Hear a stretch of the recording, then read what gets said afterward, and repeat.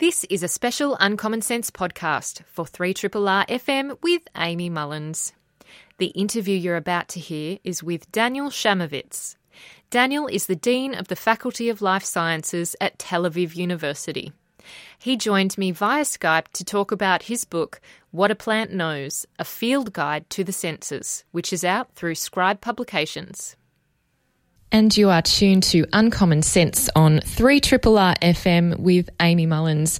I'm absolutely delighted now to have with me all the way from Tel Aviv via Skype, Daniel Chamovitz. He is the Director of the Manor Centre for Plant Biosciences at Tel Aviv University, and he is also the Dean of the Faculty of Life Sciences at Tel Aviv University, and he has written a book called What a Plant Knows, A Field Guide to the Senses. And the first edition came out a few years ago, but it's been updated and was released in Australia here by Scribe Publications at the end of last year. So I'm really pleased now to have Daniel with me. Hi there. Hi, Amy. Thanks for having me. It's really great to have you, and also via Skype, so we can have a bit more of an intimate, longer chat about this book, because there is just so much in it in terms of the scholarly scientific research that you are citing. But before we get to other people's research and the key tenets of this book, I'd love to hear about your interest in plants and the senses particularly, and where that interest, particularly your research, started. Well, actually, I wasn't interested in plant senses at all, to be completely honest in the beginning. I was actually, early on in my research, I was looking at studying something that would be completely specific for plants, have no connection to human biology whatsoever. This is probably because my father's a physician, my sister's a physician, three uncles are physicians, 3 cousins are physicians in my family, and I was trying to definitely not have anything to do with human biology. That's fair enough. So in my research, I was actually studying how plants respond to light. And, while we enjoy going to the beach and getting a suntan, we don't really change our shape in response to light. And plants, if you can remember from, an experiment you might have done in 3rd grade, or maybe your kids do, where, if you put a pea seed in a closet, it grows long and spindly in the dark. And when you put it in the light, then its leaves open and it turns green. So that light is sort of like this signal that completely changes a plant's shape. And so I was very interested in how a plant can do this. And that's a very plant-specific process. And so this was about 25 years ago. And when I cloned a group of genes, that at the time when we cloned them, these were genes that were specific just to the plant kingdom, which made sense since I thought that a plant response to light would be specific just to plants. But then when they started sequencing the human genome, they found out that these same 8 genes that I had found in plants, which help them differentiate between light and dark, are also present in all humans, which was a real kick in the pants. Because, why should humans have these plant genes? And I wasn't quite interested in understanding anything to do with human biology. But that actually made me think that maybe my whole paradigm was mistaken, that there's a lot more unity in biology than I had actually considered. And that if plants and animals share the same genes that help them differentiate between light and dark, actually we now know that some of these genes in people are not only involved in things like cell division in cancer, but also in the regulation of the circadian clock of our daily day-night cycles. So if plants and animals contain very similar genes, maybe the connection was a lot closer than we thought, which made me start thinking that maybe we need to start looking about how plants sense or considering that plants actually do sense their environment in the same way that we do. And when you start looking more closely in the literature, you see that plants are incredibly complex organisms. They really are attuned to the light environment. We can say they see, that they actually smell their neighbors, or they're sensitive to chemicals that their neighbors give off, so we could say that they smell them. That's what smelling is. We've all seen Venus flytraps. They know, and I'm using air quotes here, when the fly is on them, and actually all plants know when they're being touched. So it was interesting to try to figure out what are the similarities, what are the differences in how a plant senses the world as opposed to how we sense the world. Indeed, and that does remind me of part of the chapter, I think it was in What a Plant Hears, where you were talking about how, and correct me if I pronounce this wrongly, but the Arabidopsis plant. Arabidopsis, sure. Yeah, and how they sequenced that plant's genome, and it was the first plant to have the full sequencing done. And could you expound a bit upon how similar that plant is to some of the other genomes that we now know of properly? Sure. So in the year 2000, Arabidopsis, it's just a small mustard plant. It's sort of like the fruit fly of the plant world. This was a multinational effort, some of the work actually being done in Australia also, sequenced the plant genome. This was a couple of years before the human genome, right after the yeast genome. And all of these genomic studies were fascinating because we found out that a huge percentage of the plant and human genomes are homologous, what we call overlapping.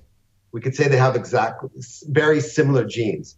Now, in retrospect, this makes sense because 2 billion years ago, plants and animals evolved from the same single-cell organism, which then split off into two lineages. So 2 billion years ago, we and trees have a common ancestor. And so the same genes that are needed for a cell to survive would be found both in animals and in plants.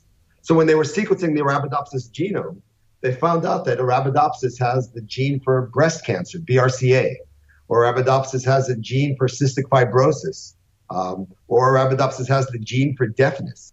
At the same way as, like I just said a few minutes ago, that humans have the same genes that allow a plant to know if it's in the light or the dark. Now, that, of course, it doesn't mean that Arabidopsis gets breast cancer or that it can breathe and get cystic fibrosis. The names of genes are a bit misnomers. We call it the breast cancer gene, not because it's there to cause breast cancer. BRCA causes breast cancer when there's a mutation in it and it doesn't work properly. The gene for deafness causes deafness when the gene for myosin has a mutation in it, and so the hairs in our ears don't grow properly. But under normal conditions, these genes have important roles in how cells develop and divide. And plant cells develop and divide, and so, of course, they have the same genes. Indeed. And so can I understand that when, for example, there's a mutation in the BRCA gene in a plant, what happens to that plant, or does nothing happen?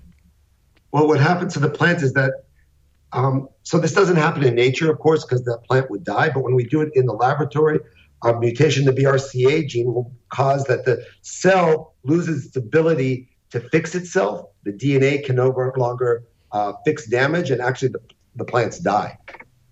They don't develop cancer, of course, because they don't have breasts. Yes, exactly.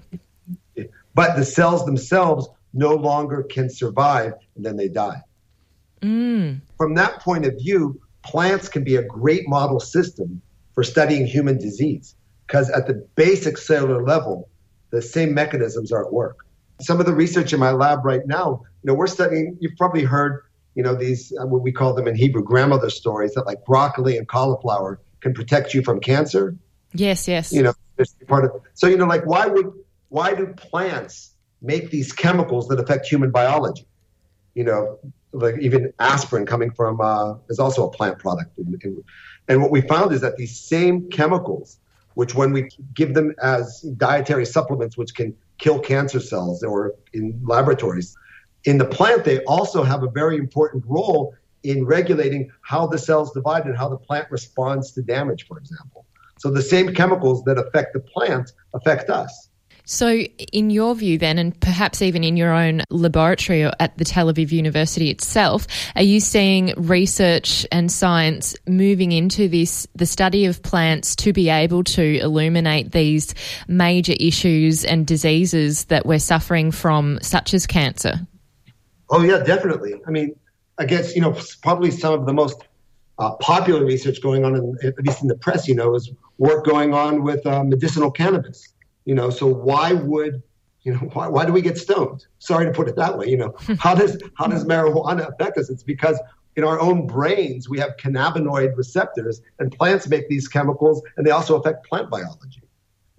Plants don't go around making all these chemicals just so that we can enjoy them. They're important for how the plant grows also. Yes, indeed. So we've perhaps had a very human-centric focus until now, or even perhaps earlier, in thinking that we're the centre of the universe.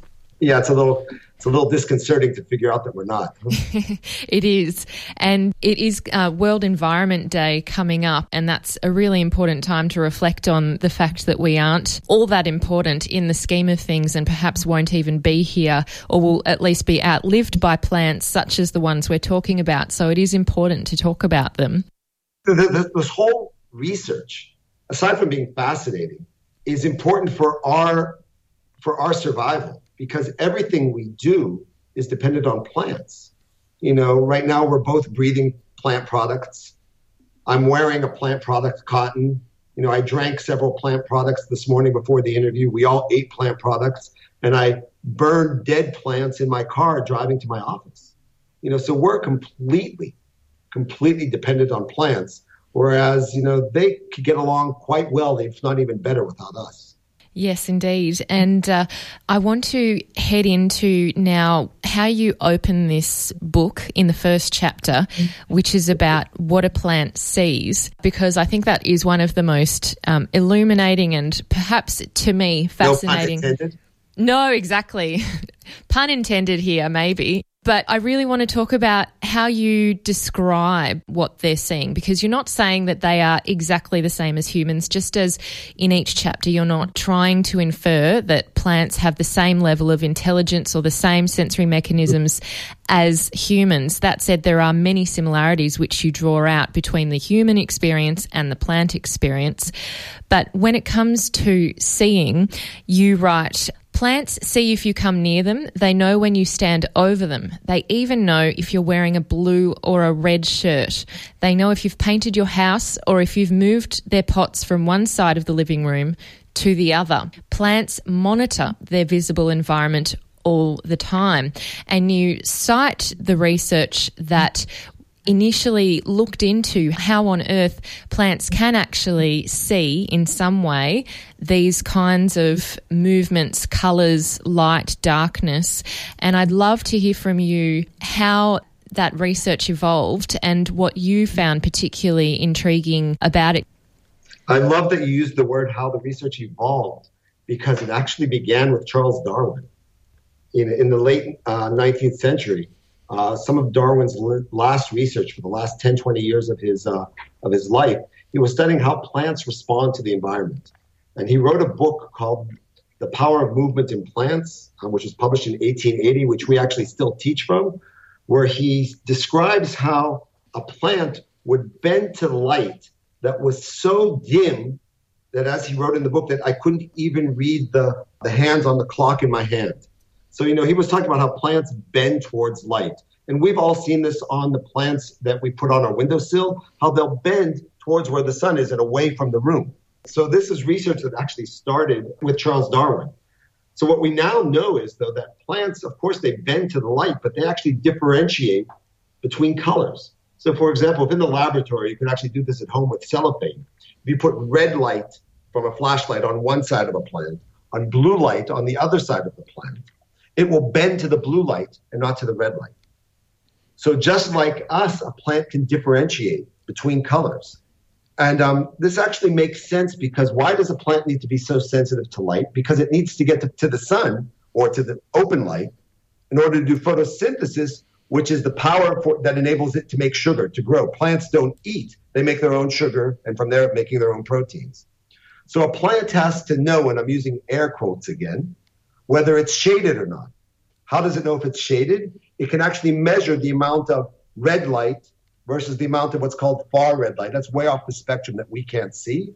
If it's shaded by another leaf, there's very little red light hitting it, so it moves away to find more red light. If it's, completely shaded, it'll look for blue light to bend to get to another type of light. It needs to know how long the day is, so it knows, for example, what season it is in the year. Now it's time to flower. Now it's not time to flower. You don't want your plants flowering in winter, or else, the snow will cause the flowers to die. So the plant is exquisitely sensitive to the light environment. It can see, again with air quotes, things that we're blind to. It senses UV light, which we don't respond to, and far red light and everything in between. If in your eyes you have 4 different types of proteins, what we call photoreceptors, which enable you to see the blue, red, green, and black and white light, plants have upwards of 13 different photoreceptors that allow it to see a whole spectrum of light that we were blind to. It is really fascinating to think about that. And I was particularly interested in some of the work you were referencing about plants and how they perceive red light versus far red light, and what kind of mechanisms plants are triggered by when it comes to either seeing the red light or a far red light, and in what order or at what point. And I'd love to hear more about that. Well, let's see if we could get this over the radio without me. I'm using my hands here in the air and people can't see what I'm doing. So plants need to use red and far red light as a sort of, let's call it a molecular switch, to know how long the day is. So, there are certain plants that will only flower in the spring and other plants which flower in the fall. So if we talk about a plant that flowers in the spring, the way it knows that it's the spring is it knows that the days are getting longer and the nights are getting shorter. And what happens, if you can picture the sunrise, the sunrise starts as a dark purple and then gets brighter and brighter. So as it gets brighter towards the red, this protein called phytochrome is turned on. And it says, yes, the day has started. Okay, now you have the whole length of the day. Now you can picture sunset. You're going from white to yellow to red to purple to very far red, which we can't see. And that far red light takes the same protein and turns it off. It's like a switch that's being turned on and off by red and far red light. Red light turns it on, far red light turns it off. And that's the way it knows how long the night is and how long the day is. It's amazing to think about that. And what's also really amazing is one of those discoveries which you talk about in terms of where exactly this perception, or at least where the seeing mechanism is within the plant itself. Yeah, so the sensory mechanisms in plants are distributed rather than organ-based, sort of like with us. So if we're talking about what a plant sees, what it sees with red and far red light is in its leaves. And actually so the red light, let's say the leaf will get the red light at the right time of the year, and that will then send a signal all the way up to the bud and say, okay, start making a flower. The same bud which had only been making leaves now completely changes its identity and now starts making a flower. And that actually is a signal transferring through the plant from the leaf all the way up to the top. But if you're looking at what makes a plant bend, what's sensing it is the very, very tip. And then it sends a signal down the stem telling it to bend. So what we're seeing here is actually sort of similar to what goes on with us. If I would throw a ball to you right now and hopefully that you would catch it, you would sense it with your eyes and respond with your hand. Here, what's going on with the plant, it's like sensing in the leaf and responding in the bud, or sensing at the tip and responding in the stem. Yes, indeed. And just so people can visualise it, because they may be struggling in this medium we call radio. It's great, though, because this book does have many illustrations, so I'm sure people can look through that at a later time. But in terms of if we're visualising the seedling tip or the plant tip, could you describe really where that is in relation to the branches? The easiest to do would be to take like a young seedling, or even, so if you have a young seedling that's just coming out of your pot, the tip of that seedling is what would be sensing the blue light. But when you look how the plant bends, and this is an experiment we can all do at home, it's not the tip that bends. You go down a few centimeters, and that's the part that's bending towards the light. So if you would put your hand straight up and down, the tip of your middle finger is sensing, but it's your wrist which is bending. That's an excellent way to describe it. Thank you. And I want to head now into some of the other senses and to explore more about this. There's so much research that has been done that's really opened my eyes through reading this. You talk about smelling and you also talk about tasting, hearing. I want to talk a bit about smelling and tasting. Both of those things are quite interrelated in humans. But in terms of plants, you write that plants emit odours that animals and human beings are attracted to. And of course, we could all relate to that, smelling beautiful flowers. Roses have a beautiful scent, of course. But plants can smell themselves and they can smell other plants around them within a certain radius. Can you talk a bit about what the reason is behind that, or why it is so useful for a plant to be able to smell?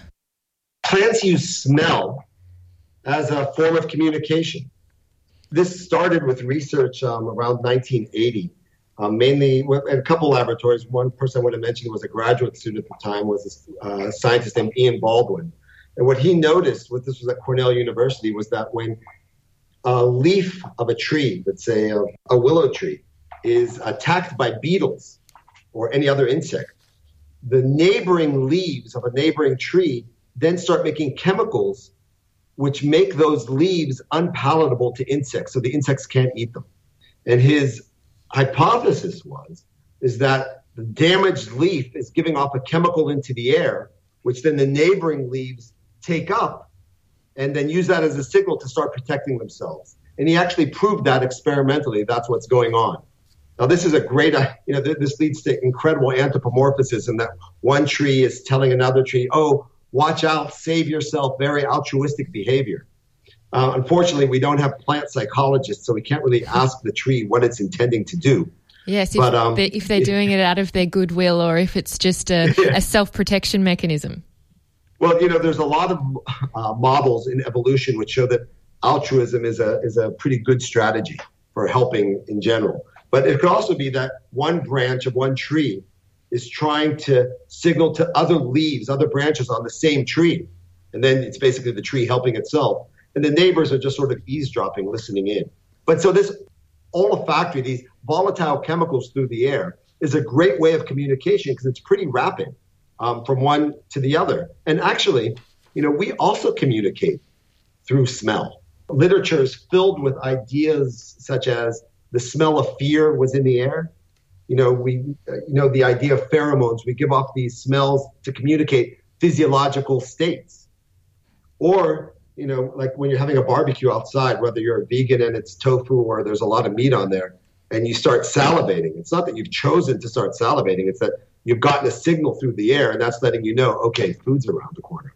Exactly. And you do talk about some of those human examples, like that obviously pheromones are very important in terms of attractions between humans, but also we give off smells woman to woman, so that, as you say, menstrual cycles end up becoming timed in the same fashion. Everyone's happening at the same time, which I'm sure many women could relate to in a household.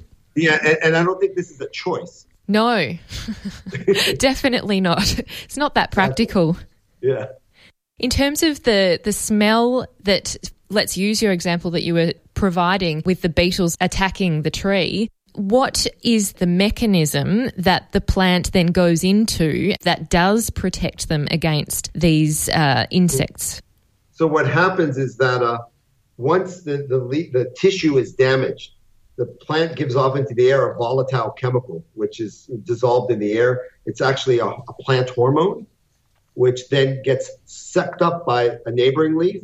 And that hormone is then a signal for the plant that goes through a whole system to start making other chemicals. You might know such names as tannins. Those are actually some of the flavors in wines, which are repugnant to other insects. So just like we have hormones in our body, which then tell other cells to start making other proteins, the same thing happens in plants. There are plant hormones, which are signals for the cell to start making a whole list of chemicals.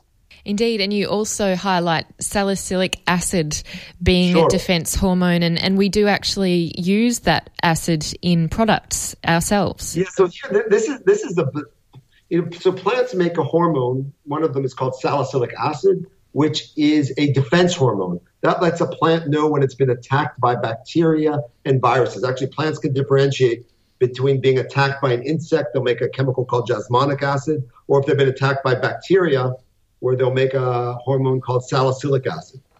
And so when a plant is sick, so to say, it makes salicylic acid. Now, interestingly, if humans take salicylic acid, we know that as aspirin, and it helps us combat illness also. So these same plant hormones also affect human biology. It is really very amazing to think. And it's true that we're all so interconnected and really dependent on each other in a way. I want to head into one of the facts that I bolded because I was just really, it struck me as quite amazing and makes total sense now that I am aware of it. When you moved into your chapter around water plant tastes, you write that plants even have their own form of sweating called transpiring. A plant loses more water on a hot day than a cold one because evaporating water from its leaves cools it off. And you use this great example, which really is fascinating. You say, did you ever wonder why natural grass never gets hot even on a sunny day, while artificial grass can burn your feet?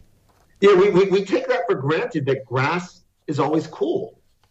We do. And the reason that the grass is always cool is because plants are amazing organisms, just like us.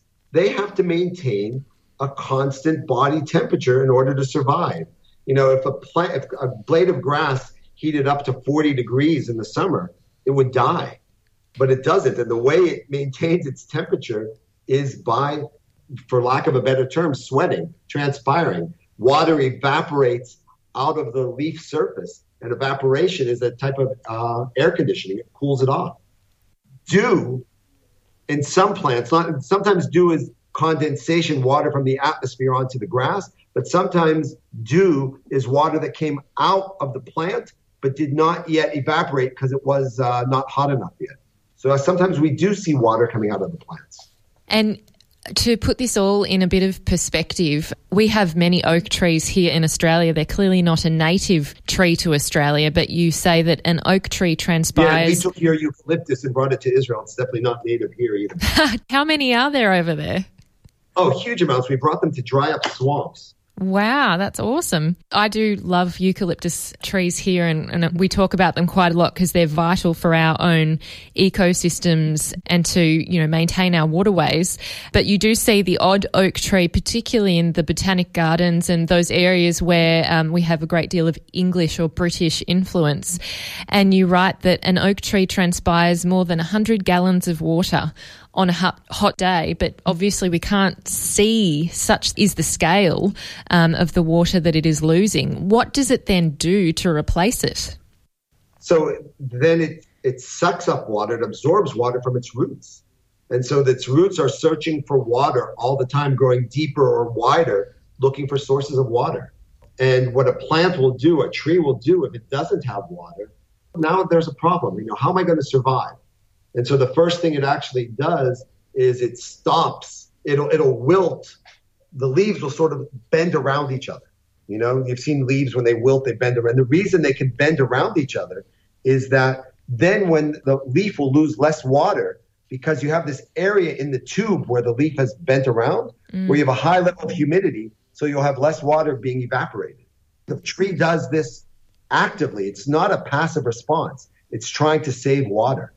Yes, it's a protective mechanism, and it's also a very interesting mechanism under the ground. You say that plants in the beginning of a drought often increase root growth towards deep soil layers, searching for other new water sources, and also that they stop the growth of shallow roots where the soil is driest. Just think of the complexity going on here. This oak tree now knows, it senses that there's less water available. Maybe the temperature is going up on the leaves. There's less water pressure. And so now signals are going to have to signal from the leaf to the root. And now it'll start saying, start growing your roots deeper. But, you know, there's often not water on the top. That's where, you know, the soil is getting dry. So I'm not going to grow roots towards the side. I'm just going to go deep looking for groundwater. So there's going to be communication all the time within the root system and then up to the leaves and the trunk in order to yield an organism, a tree that's completely adapted to its environment. There's signals being transported all the time back and forth, communication saying, I have enough water, I don't have enough water, get me more, get me less. Now you can open your leaf, you can keep going and do photosynthesis. It's really quite amazing. It is, and you cite research from Novoplansky in terms of the fact that there is a relay signalling going on often between plants as well. So this is, again, we get back to the idea of plants communicate with each other, which is a little difficult for us to accept or to not to anthropomorphize too much. He did this great experiment. If you could just picture taking like a tomato plant and taking its roots and splitting them between two pots, and then take another plant and split it again between two plots so that in one pot you have roots of two plants. You're sort of like making a daisy chain of plants. And what he found out is that if you would stop watering the first pot, the second, third, or fourth, or fifth pot, the plants in it would respond as if drought was starting. They were preparing themselves for an encroaching drought, which shows that the roots are exchanging information about how much water there are in other parts of the same root system. And this is a way for a plant to prepare itself, so to speak, so it won't be caught off guard by a huge drought. Yes, and in terms of the plant species, do they differentiate between each other in that action? There are some plant responses which are general, and there are some plant responses which are specific. For example, like when fruits ripen, a plant can't tell whether it's an orange fruit is ripening or an avocado or a banana, which is why you could take an avocado and a banana, put them next to each other, and you can help the avocado ripen faster because the ripening hormone is universal in plant biology. But there are certain plants which can differentiate, and we don't know how yet, between themselves and other plants. So let's say roots are growing in the soil, and roots of the same plant or two brothers meet each other. They'll meet and then grow away from each other so as not to bother themselves. But if it meets a plant of another species, it'll go and attack those roots and try to outgrow them. We don't know yet how they differentiate between self and non-self or differentiate between species. But of course, it's going to have to be some type of chemical communication. I remember, I can't remember exactly which species it was, but you did also write about a plant that it separates from itself and then it can't identify that in fact it was the exact same plant. It starts to think that itself is a different plant when it becomes physically separated. Yeah, this is a sad story to a certain extent. It's like, when do you forget your family? It's a plant that take it and separate it into two different root systems. In the beginning, it knows that it was once the same plant. But then after a certain amount of time, it forgets and then starts attacking itself. So you can really make a great novel about that. I'd love to head into the area of feeling and then we'll move into something slightly more controversial. But in terms of how plants feel, you do make some really important distinctions between how humans feel and how plants feel, and the difference between, I guess, a sensation or a feeling of touch versus a feeling of pain as well. But plants do know or can feel when a human has touched them, and they respond in a range of ways. And it's quite surprising that it really can affect their growth and their future when a person or another element has touched a plant. Could you talk a bit more about that? Yeah, it's surprising at first. So if you could just picture a tree that's like on the top of a mountain. Often if you're hiking and you've gone to the top of a hill, top of a mountain, you'll see a tree that'll have a very thick trunk, very few branches, very few leaves because it's really exposed to the wind that's been shaking it. And, you think intuitively that the wind has really, ruined this tree. And if you go down in a valley and see the exact same species, it could be very tall and majestic with many branches, lots of leaves, a very beautiful tree. But it's not that the wind destroyed that tree. It's that the tree knew that there was a lot of wind and needed to survive. Let me take it from a different point of view. The big difference, or maybe the largest difference between plants and animals, is that plants are literally rooted in one place. They can't move. They can't escape. When animals, humans, are in a situation that they're not happy about, what do? We run away. We escape. If it's, too cold, in Australia, you could go up north. If it's too hot, you could go south. If there's not enough water around, you could go to a place where there's water. We migrate in search of mates, in search of food, in search of temperature. That's a pretty easy strategy. It doesn't take much biology. But a tree, a plant, can't move. It has to survive maybe minus 20 in the winter, plus 40 in the summer, all in the same place. And the way it can survive is by sensing the environment and then adapting its biology, changing its growth. So if we go back to feeling, a tree knows or it feels that its branches are being shook by the wind. And so it changes its shape. It says, I'm not going to make many branches, but I'm going to make a very thick trunk. I'm going to make fewer leaves. I'll make much larger roots. And this will enable me to maintain my position and live rather than being blown away and die. So plants have to know if they're being touched. They don't know that a gardener is touching, but they know that something is moving them. And you also cite research from Janet Brahm from Rice University and talk about the fact that just by touching an Arabidopsis leaf can result in rapid changes in the genetic makeup of the plant itself. Yeah, this is completely surprising. She wasn't even actually looking for this originally, but what she found out was that when you just touch a plant, a whole slew of genes get turned on in response to this touch. And these are the genes that then allow the plant to say, okay, I'll make myself shorter. I'm not going to make as many branches. These are the signals going back and forth. But what was really cool in her research and has implications for biology in general, some of the genes that she discovered are the same genes that are involved in how our nerves and muscles communicate when they are touched. If you could picture, like a fly has landed on your arm, and then an electrical signal is going to your brain, and then another electrical signal goes to a muscle, and you try to hit the fly, and you usually miss it, right? But that electrical signal is propagated through ions like calcium and sodium and another protein called calmodulin. And these same proteins and similar ions are involved or activated when a plant is moved either by our hand or by the wind. It's such a dynamic, constantly evolving biological situation, isn't it? Yeah. Plants are incredibly sensitive and incredibly complex in their responses.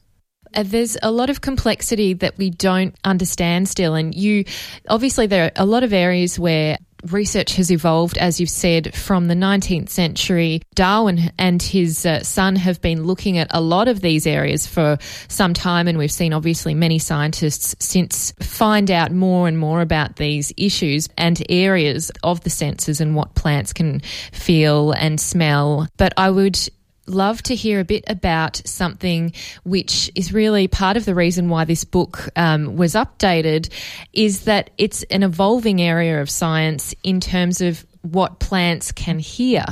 And it's certainly an area that's contested in science, but you do highlight some of the things that we can be somewhat certain of based on the very early science that's evolving at the moment in that area.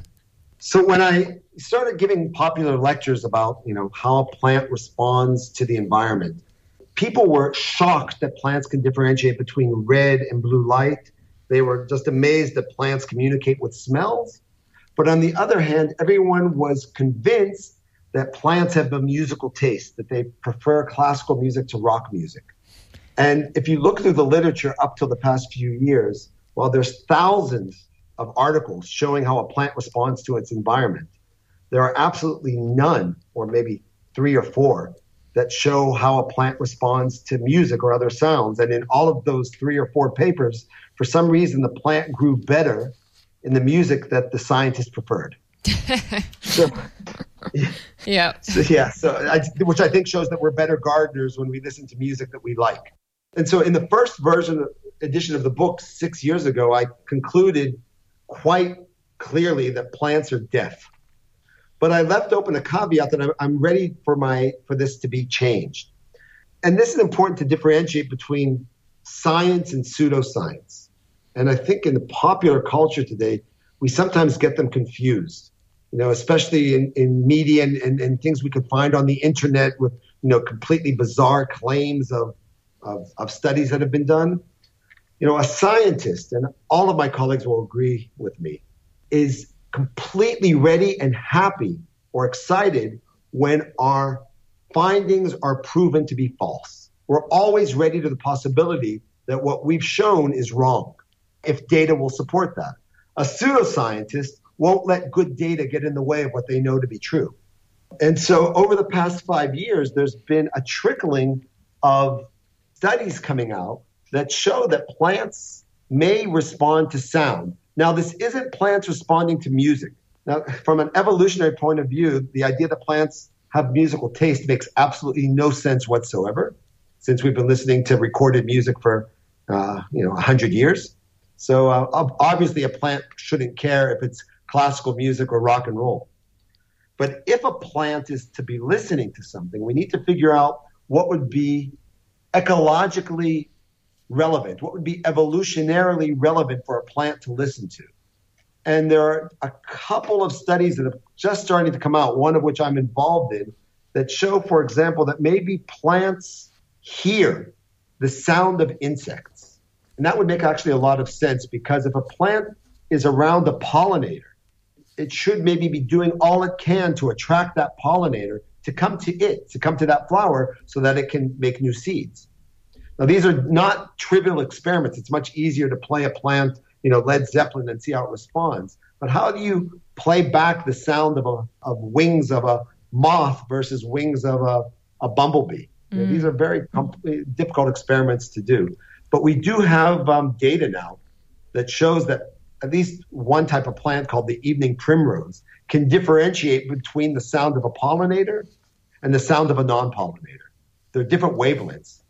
And when it hears a pollinator, it starts making more nectar or better nectar to attract it to come to pollinate the flower. There's another group of studies that have been done, primarily coming out of starting with a group in Italy of Stefano Mancuso, which was coming up with the idea that maybe roots can listen to or respond to the sound of running water. That would make actually a lot of sense. We talked earlier about that roots, probe the ground to find water. How do they have any idea where that water is?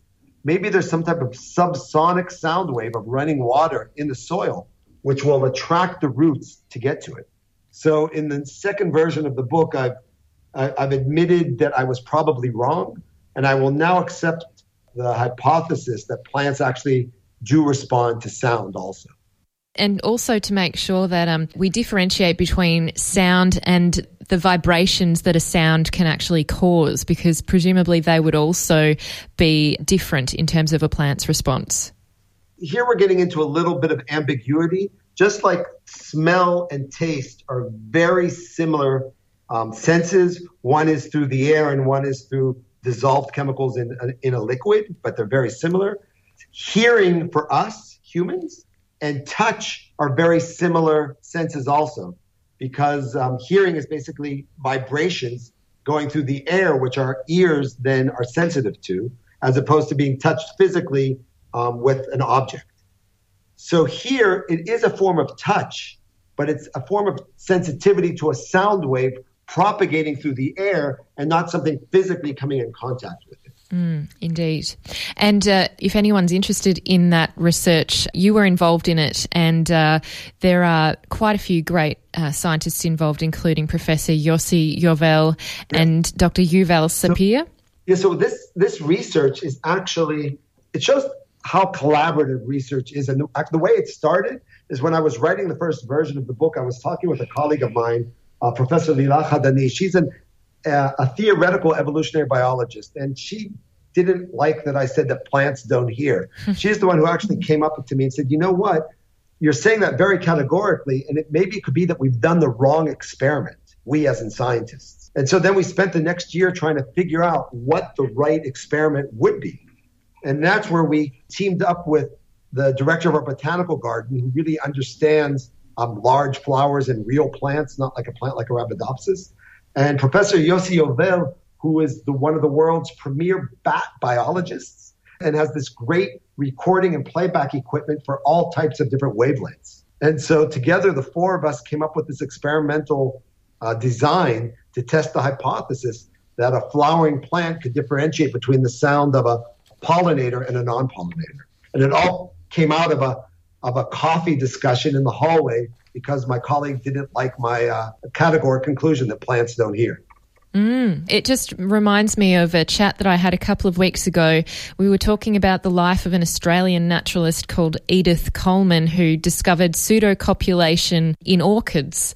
And I was just thinking, I wonder whether orchids go through any type of mechanism or system to attract insects to them so that they can engage in that pseudocopulation.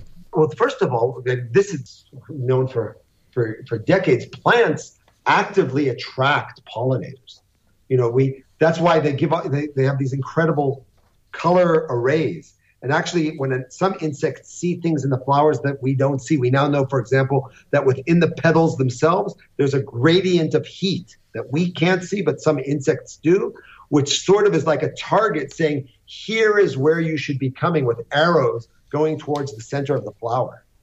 There are certain plants can actually call insects, or insects have learned to respond to a plant. So, for example, if some plants like corn is being attacked by aphids, they give off a chemical into the air that wasps love, and they then come and eat the aphids, then giving protection to the plant that's being attacked by the aphids. There's so much there in terms of what a human eye can't see. To close out our discussion, I wanted to mention a couple of those other areas that are also a bit contested but still very interesting. And you talk about what a plant remembers.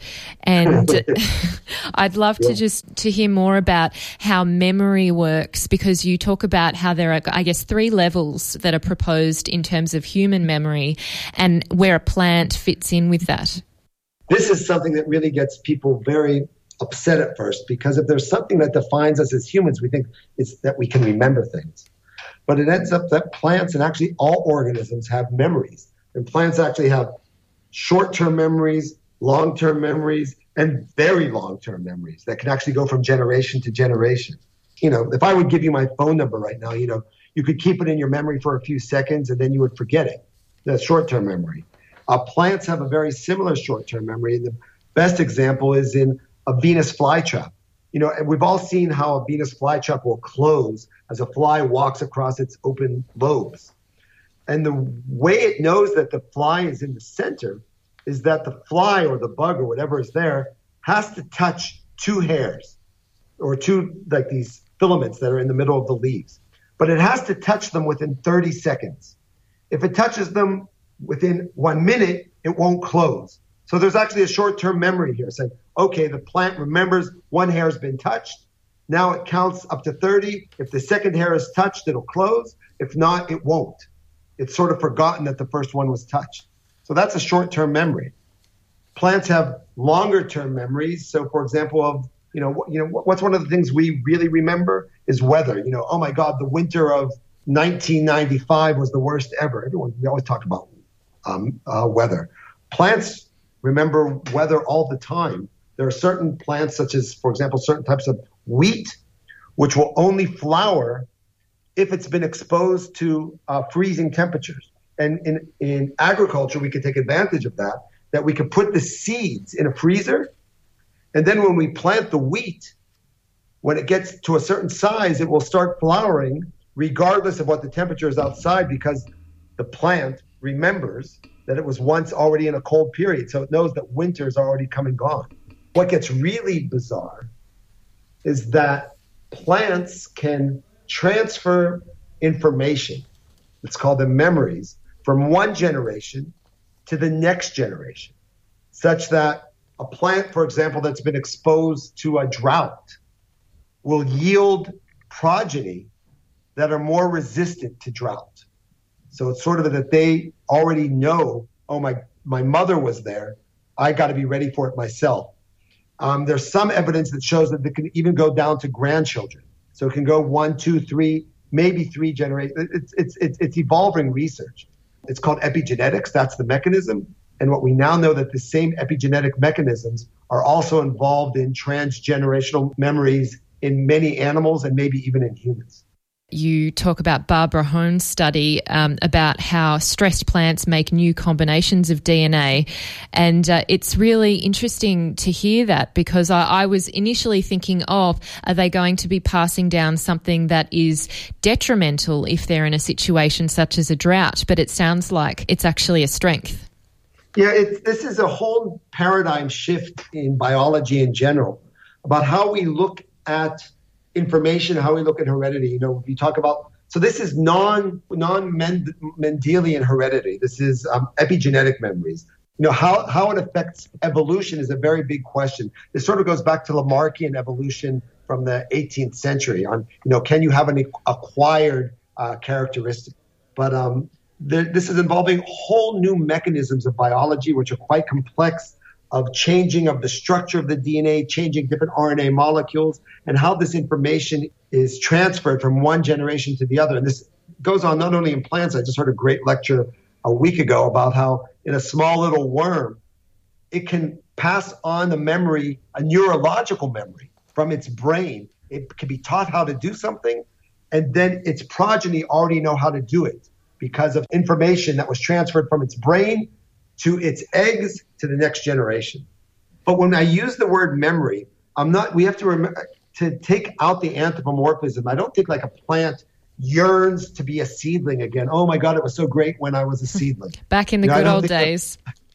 You know, there's no emotion involved in these memories. These are information that's necessary for survival, but they don't need a psychologist.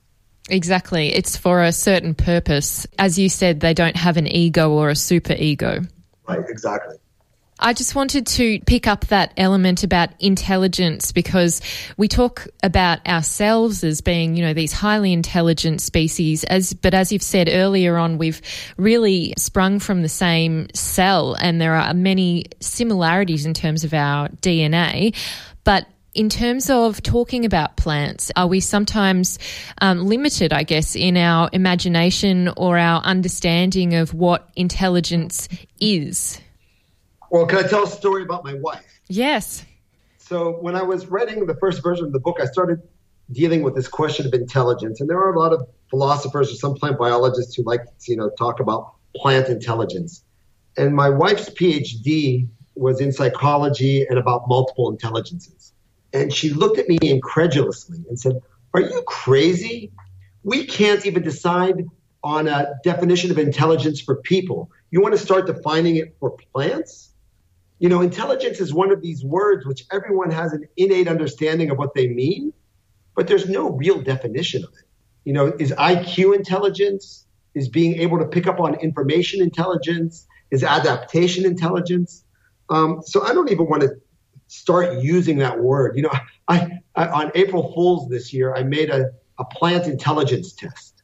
It's online. People can look at it in my blog on thedailyplant.com, and you can actually you can test your plants, and I can actually come up with a metric that has a Gaussian bell curve distribution that showed that there are smart plants and stupid plants. But this is all based on definitions that I defined as intelligence. So it doesn't really mean anything. Yeah. So I don't think the question is whether plants are intelligent or not, because we don't even can't define that term. The question is, are plants complex? And they're incredibly complex. Are they communicating? Yes, they're communicating. Are they adaptive? Completely adaptive. Are they aware of their environment? Definitely. If that is your definition of intelligence, then I'll accept that plants are intelligent. But it doesn't really help me scientifically to use that term at all, because there's no test I can use. You know, I'm not going to start giving them an IQ test. Exactly. But they do some amazing things. And one of the fascinating things I was very unaware of was the fact that plants, when they're tipped upside down, actually try and correct themselves and change their positioning. And I just couldn't even believe that happens, and I'd love to see it. First of all, you can do it. Great. Take your potted plant at home, put it on its side, and you can even put it in a dark closet so that it's not the light that's involved, and you'll see that it'll bend up. The shoots always bend up, and the roots always bend down. And that goes on all over the world like that in every plant species. But there's only one place that it doesn't happen. And that would be space. In outer space, on the space station. In the space station, the roots and the shoots have no idea where to go. Daniel, it's been amazing speaking with you. I really have enjoyed this chat so much. And in terms of this book, it's just so fascinating and engaging and beautifully illustrated as well. And just to finish out this discussion, in terms of you and your passion for this, it's obvious that it's something you're so engaged with and excited about. And obviously you have some great colleagues over there at Tel Aviv University. But where do you want to take your research and where do you think the most exciting things are going at the moment in terms of what you've been looking at in this book? Well, the challenge for plant biologists in general is how do plants integrate all of this information?